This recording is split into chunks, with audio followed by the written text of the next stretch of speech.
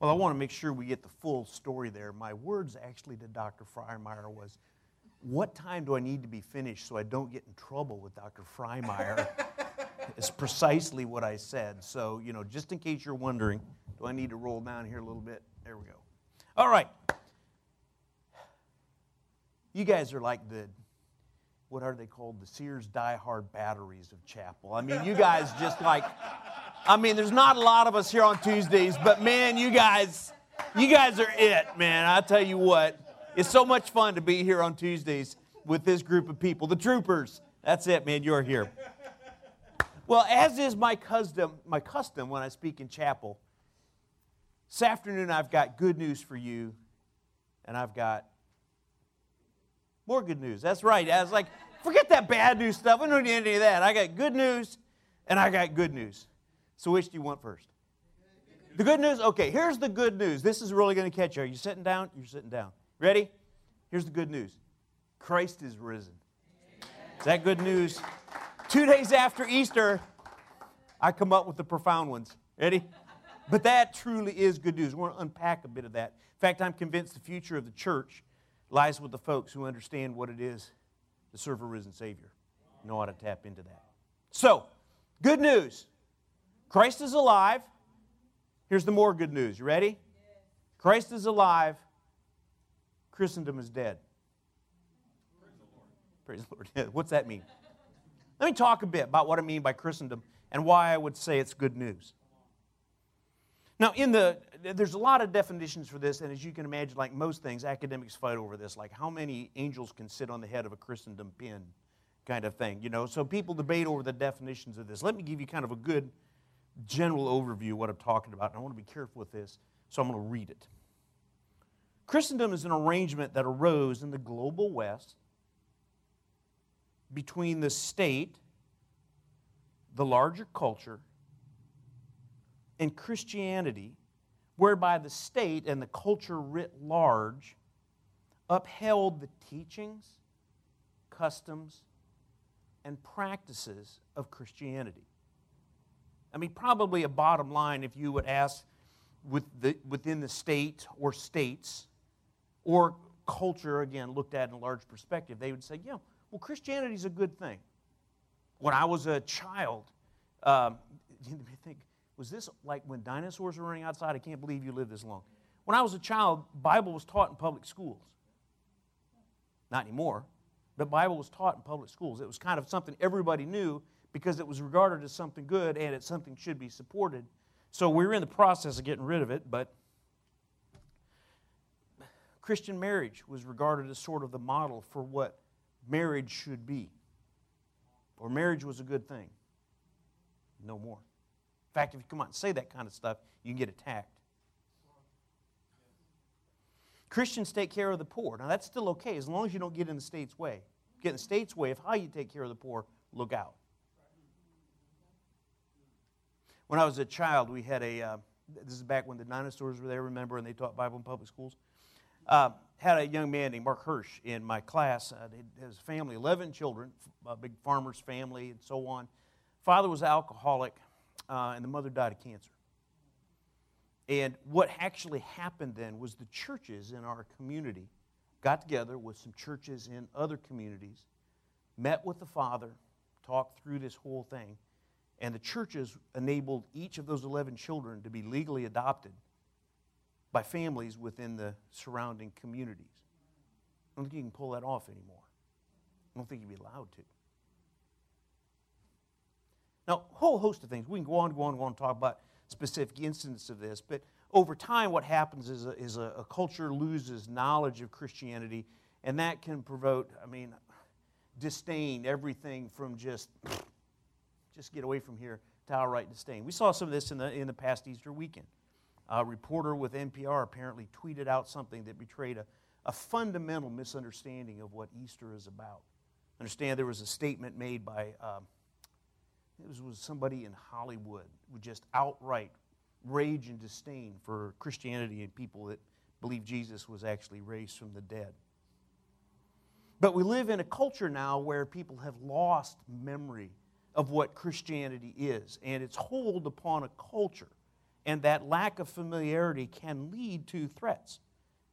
Ignorance can lead to violence, all kinds of stuff. A lot of it comes across as stereotypes. Well, you know those Christians are all, and you pick one incident, a Westboro Baptist, and then you sling that over anybody who claims the name Christian or anything that claims a church. And it's that kind of lazy intellectual thinking that then becomes accepted.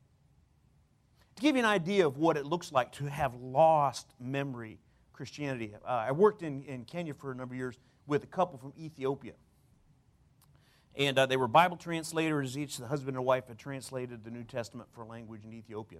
And they were back in Glasgow, in Scotland, for their daughter's 20th birthday. She was in university, and they were back there for a amount of time. And anyways, Ronnie took his daughter out to buy her some earrings for her birthday. And they go into this shop, and there's this young clerk, 20-something clerk, comes up, wait on them. And, you know, they're saying they're looking for earrings for daughter here. So the clerk takes them over to this display case and is showing the different earrings, and they're looking at them. And this other young customer, about the same age of his daughter, and the clerk comes walking in, and she says she's looking for a necklace. So the clerk takes this other young woman over to this display case and said, well, there's gold ones here, and then there's some silver ones here, and then we have some over here with this little man on it. And what became apparent as the conversation, as they could overhear this conversation, was neither of these young women had anything in their mental furniture, any points of connection to understand why there would be a cross with a little man on it. Just wasn't there. Now, they probably heard of Christianity and the church and so on like this, but they had zero knowledge, zilch, of what was there, to the point they didn't even know what a little man on a cross was. We're in a post-Christendom era when the church and the state supports what we do, however wrong they may have gotten it, and they got it wrong a lot of times. But you would still, these cultural movers and shakers would still say, no, Christianity, that's a good thing. The church, that's a good thing. And all of that can be, and for good reason, seen as a threat. We very well will, our comfort zone as followers of Jesus, our safe zone is beginning to shrink and to shrink and to shrink. And to be faithful to Jesus will come to a cost. So why do I say this is good news? What does Paul have to say about it? Since our text from Ephesians, you may have a suspicion. I think Paul has something to say about this. So what does he have to say about all this? In 2011, I went to New Zealand in the summer. I went to New Zealand and Australia to teach. Like most places I go in the world, I went there because I have Kenyan friends who say, oh, I can connect you with this conference or this Bible school or something, so come on out and teach. So to get there, of course, I fly to Los Angeles, and then I have the relaxing, comfortable, restful 15-hour flight direct to Sydney. Now, on the way back, I flew from New Zealand, which is a little ways east, so it was just a little, 12-and-a-half-hour restful flight to get from Auckland to Los Angeles.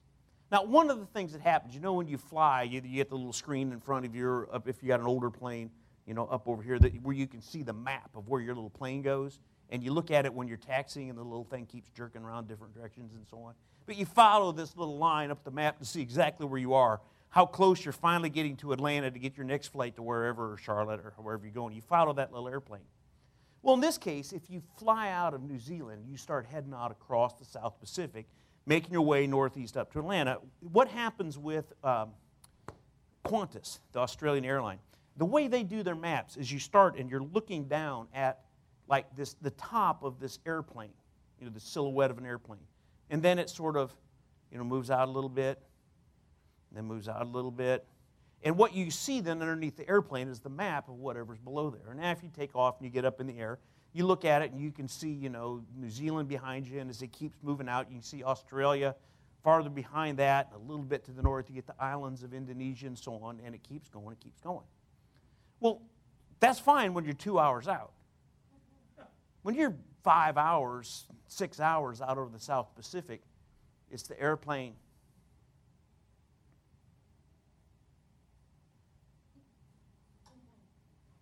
You reach under the seat and go, didn't they say that video, there's something about there's a life jacket under the seat, or, You look out the window and go, I want to make sure all those engines are still really moving and so on.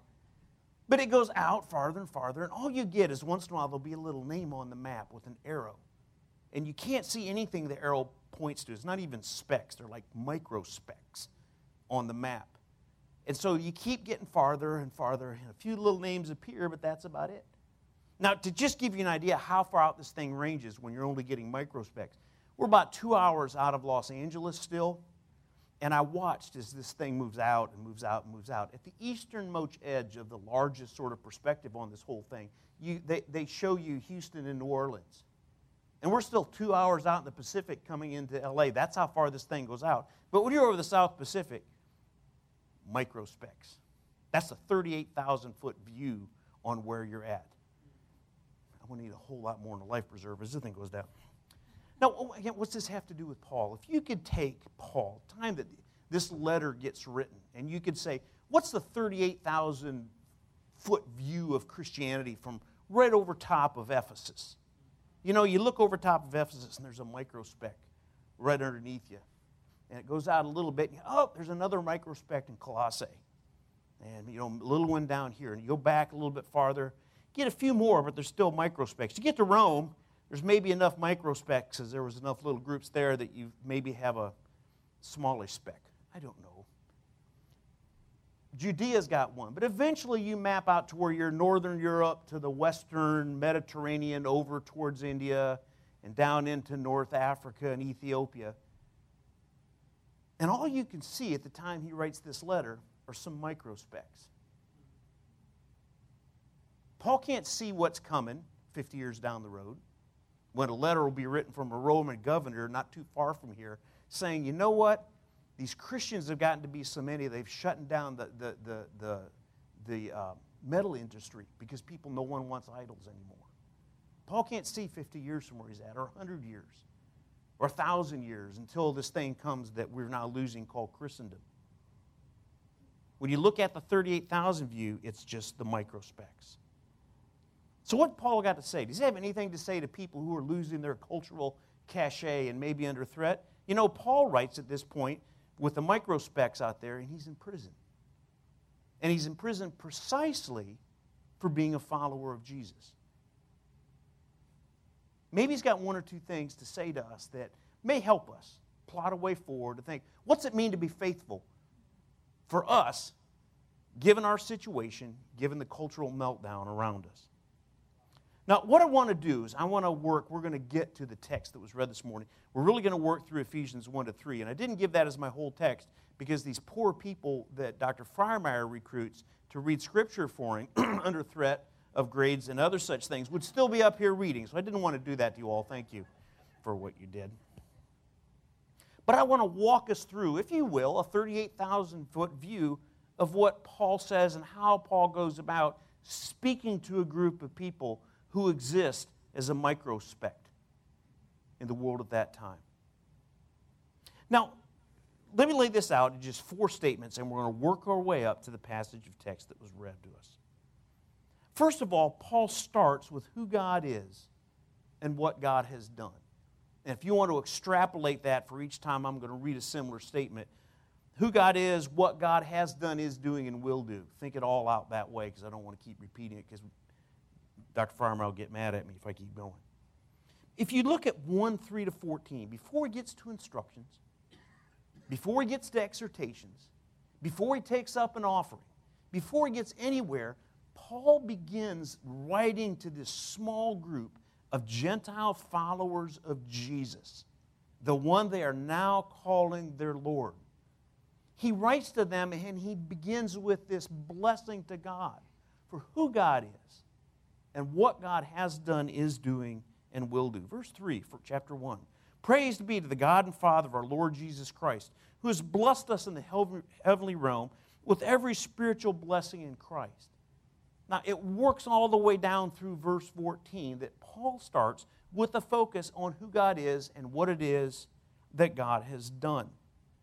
It's the reality that determines all other realities. That's the place he begins, and everything else he's going to say to these people is going to be framed within that reality. That's where it starts. That's where it takes roots. That's where it builds. Now, it's going to become important here as we move along to just see how significant this is, because in each of the next few steps, Paul's going to continue in this same vein by building on who God is and what God has done. Let me give you an example of how that shapes what he's doing. If you take the first 3 chapters, which we're looking at this afternoon, these are all not instructions so much as, again, blessings and thanksgiving, a discussion of who God is, again, and who God is and what God has done. When you get to chapter 4, verse 1, Paul says, "Now I, a prisoner of the Lord, exhort you to walk in a manner worthy of the calling to which you've been called." And then he's going to go on and give them practical instructions. But that's what it means by walking in a manner worthy, is all these things are going to lay out, and they're tied to what he's just said. You know, your IBS, therefore. Okay? Chapters 1 to 3 is your calling, all described. Because he's going to take this and talk about who God is and what God is doing and how that involves you. This is your calling. Now, the rest of this stuff is going to be instructions for what it looks like to live into that. Now, when he gets to the end of chapter 6, I want to build upon these connections between the first part of the letter and the second part of the letter. When he gets to chapter 6, this well-known patch of text from verse 10 to 20 about spiritual warfare, so on and so on like this, one of the things we really like to talk about and so on. When he gets there, he says, our struggle is not with what? With flesh and blood. Ever look around the way people talk in the church? Christians, lovers of Jesus, about the way they talk about our politics? Does it start with who God is and what God has done and is doing, His will do? Or does it start with flesh and blood?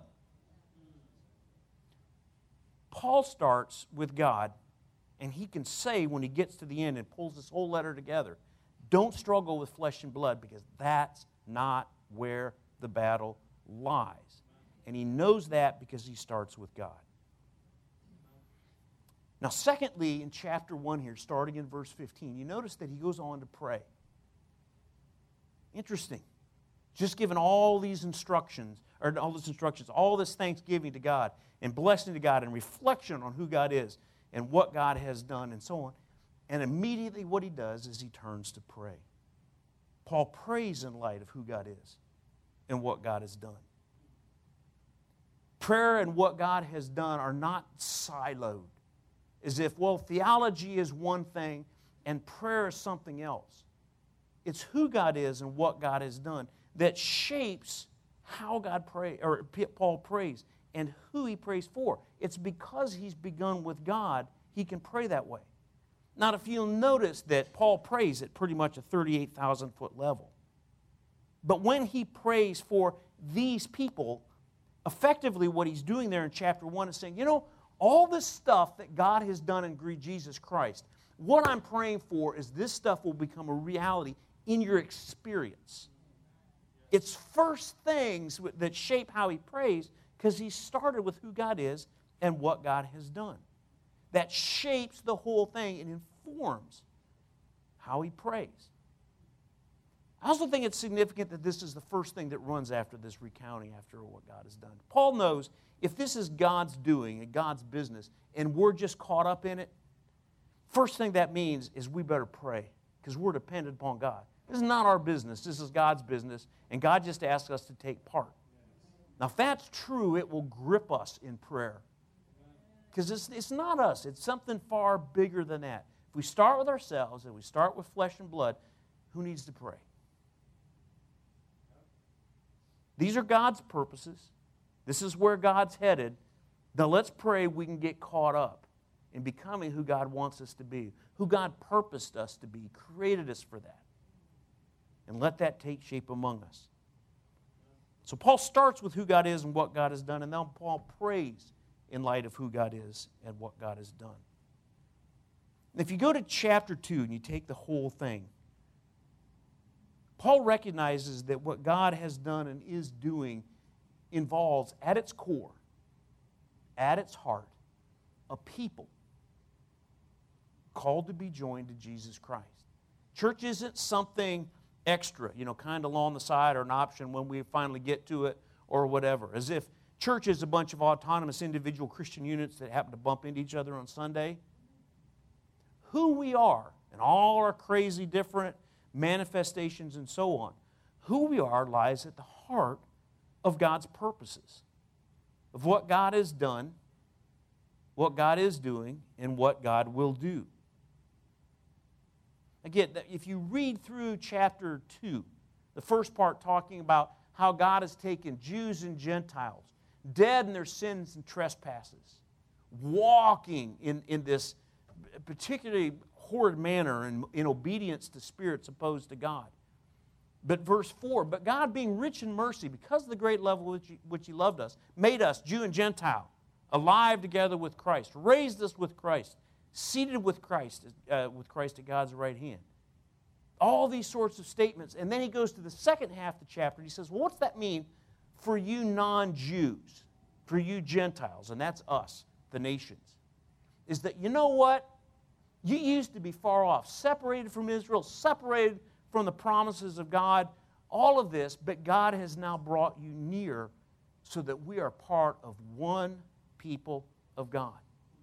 And if you work your way down to the end of the chapter, he says what we're formed into is a holy temple, the place where God dwells. It's not in a building someplace anymore where 2 or 3 are gathered in my name. There I am in their midst. That's what Paul's talking about here. The church has always been at the heart of what God is doing. Go through and read that about God's purposes that you'll find stated in chapter 2 have to do with making this mystery, Paul's going to describe, what God is doing in Christ known to principalities and powers and to the world. It will happen through the church. Going to come up in chapter 3 again. So Paul begins with who God is and what God has done and is doing and will do. He prays because of who God is and what God is doing. And he sees at the heart of what God is doing a people.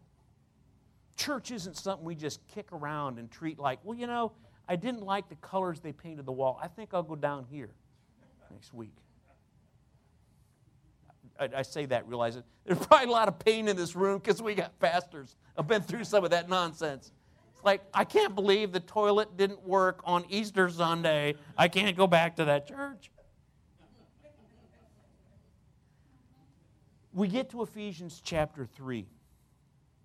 And Paul takes this turn. If we've narrowed God's purposes for which God prays will take place among them, to chapter 2 and talking about a people who are reconciled to God and reconciled to one another. This is nitty-gritty stuff. This doesn't happen as part of relationships. This is not just something theoretical. Read the stuff Paul talks about in chapters 4, 5, and 6, about how we speak the truth to one another, how we love one another. That's how we embody this stuff. That's at the heart of God's purposes, that kind of hard work that it takes to really form a people. On chapter 3, he's going to frame his understanding of himself and his call in light of who God is and what God has done. 3:1, for this reason I, Paul, prisoner of Christ Jesus, for your sake. And then he says, surely you've heard about God's call in my life, up to what we was read for us earlier.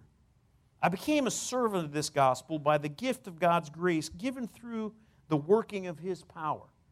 You notice he started with God here to talk about his own understanding of his call and who he is. Although I am less than the least of all God's people. That's pretty low. That's pretty microspect. When you're less than the least. I'm less than the least of all God's people. This grace was given to me to preach to the Gentiles the boundless riches of Christ.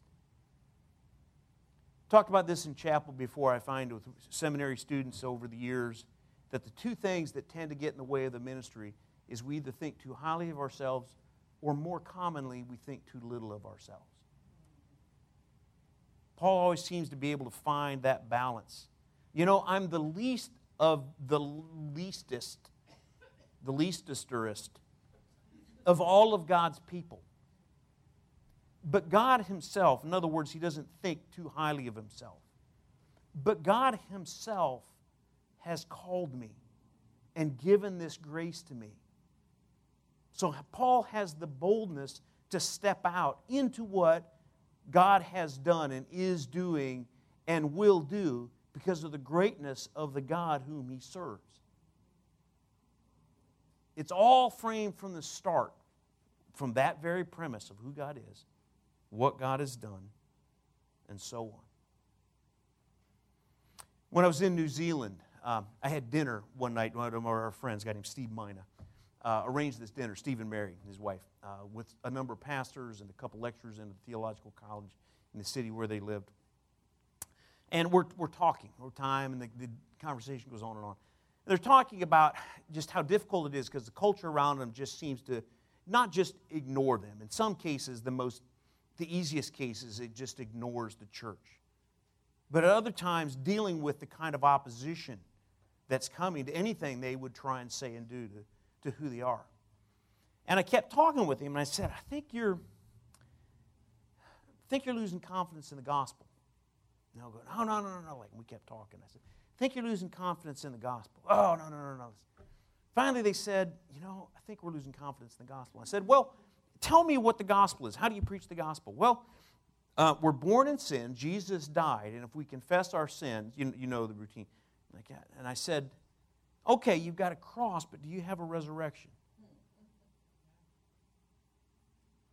If you don't have a resurrection, cross is not good news. We need to find some kind of symbol. Cross works really well. Hard to find a symbol of an empty tomb that works as well as what's hanging up there. But we got to be an empty tomb people.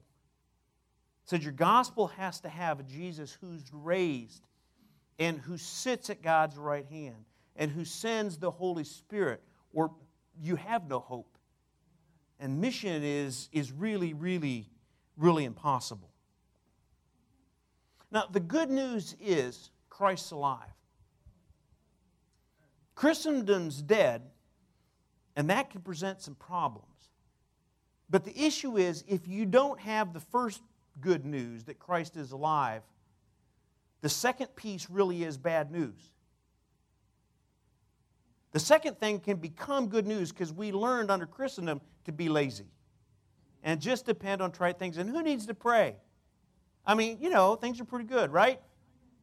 And we got lazy, and we got flabby, and we lost the edge that a people who served a resurrected, enthroned Jesus Christ should have.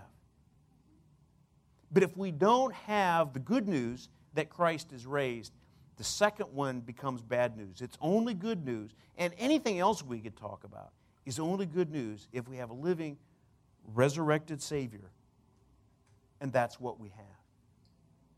Let's begin with God. Take Ephesians 1, 2, and 3 and say, this good post-resurrection season we're in, marinate for a while. Just go back and see what Paul blesses God for and gives thanks for, and how he prays that, and ask God to give you insight. May this be something that I live into and we live into, that God, because it's going to depend upon God, God makes something that actually becomes reality among us. And God uses us to make it reality among those people God has entrusted to our leadership. Let's pray together. Lord, you are good, more good than we could imagine or articulate. You have done incredible great things, and maybe the greatest thing among all the things we could say of who you are is that you love us, are incredibly patient with us. May we be a people in one step to the next step to the next step you leave to learn how it is we can lean in and experience the resurrection power of Jesus Christ by the Holy Spirit among us. That the good news of Jesus Christ can be heard as good news in a place where it's largely forgotten, if not reviled. Now may it be so because you do it. In Jesus' name, amen.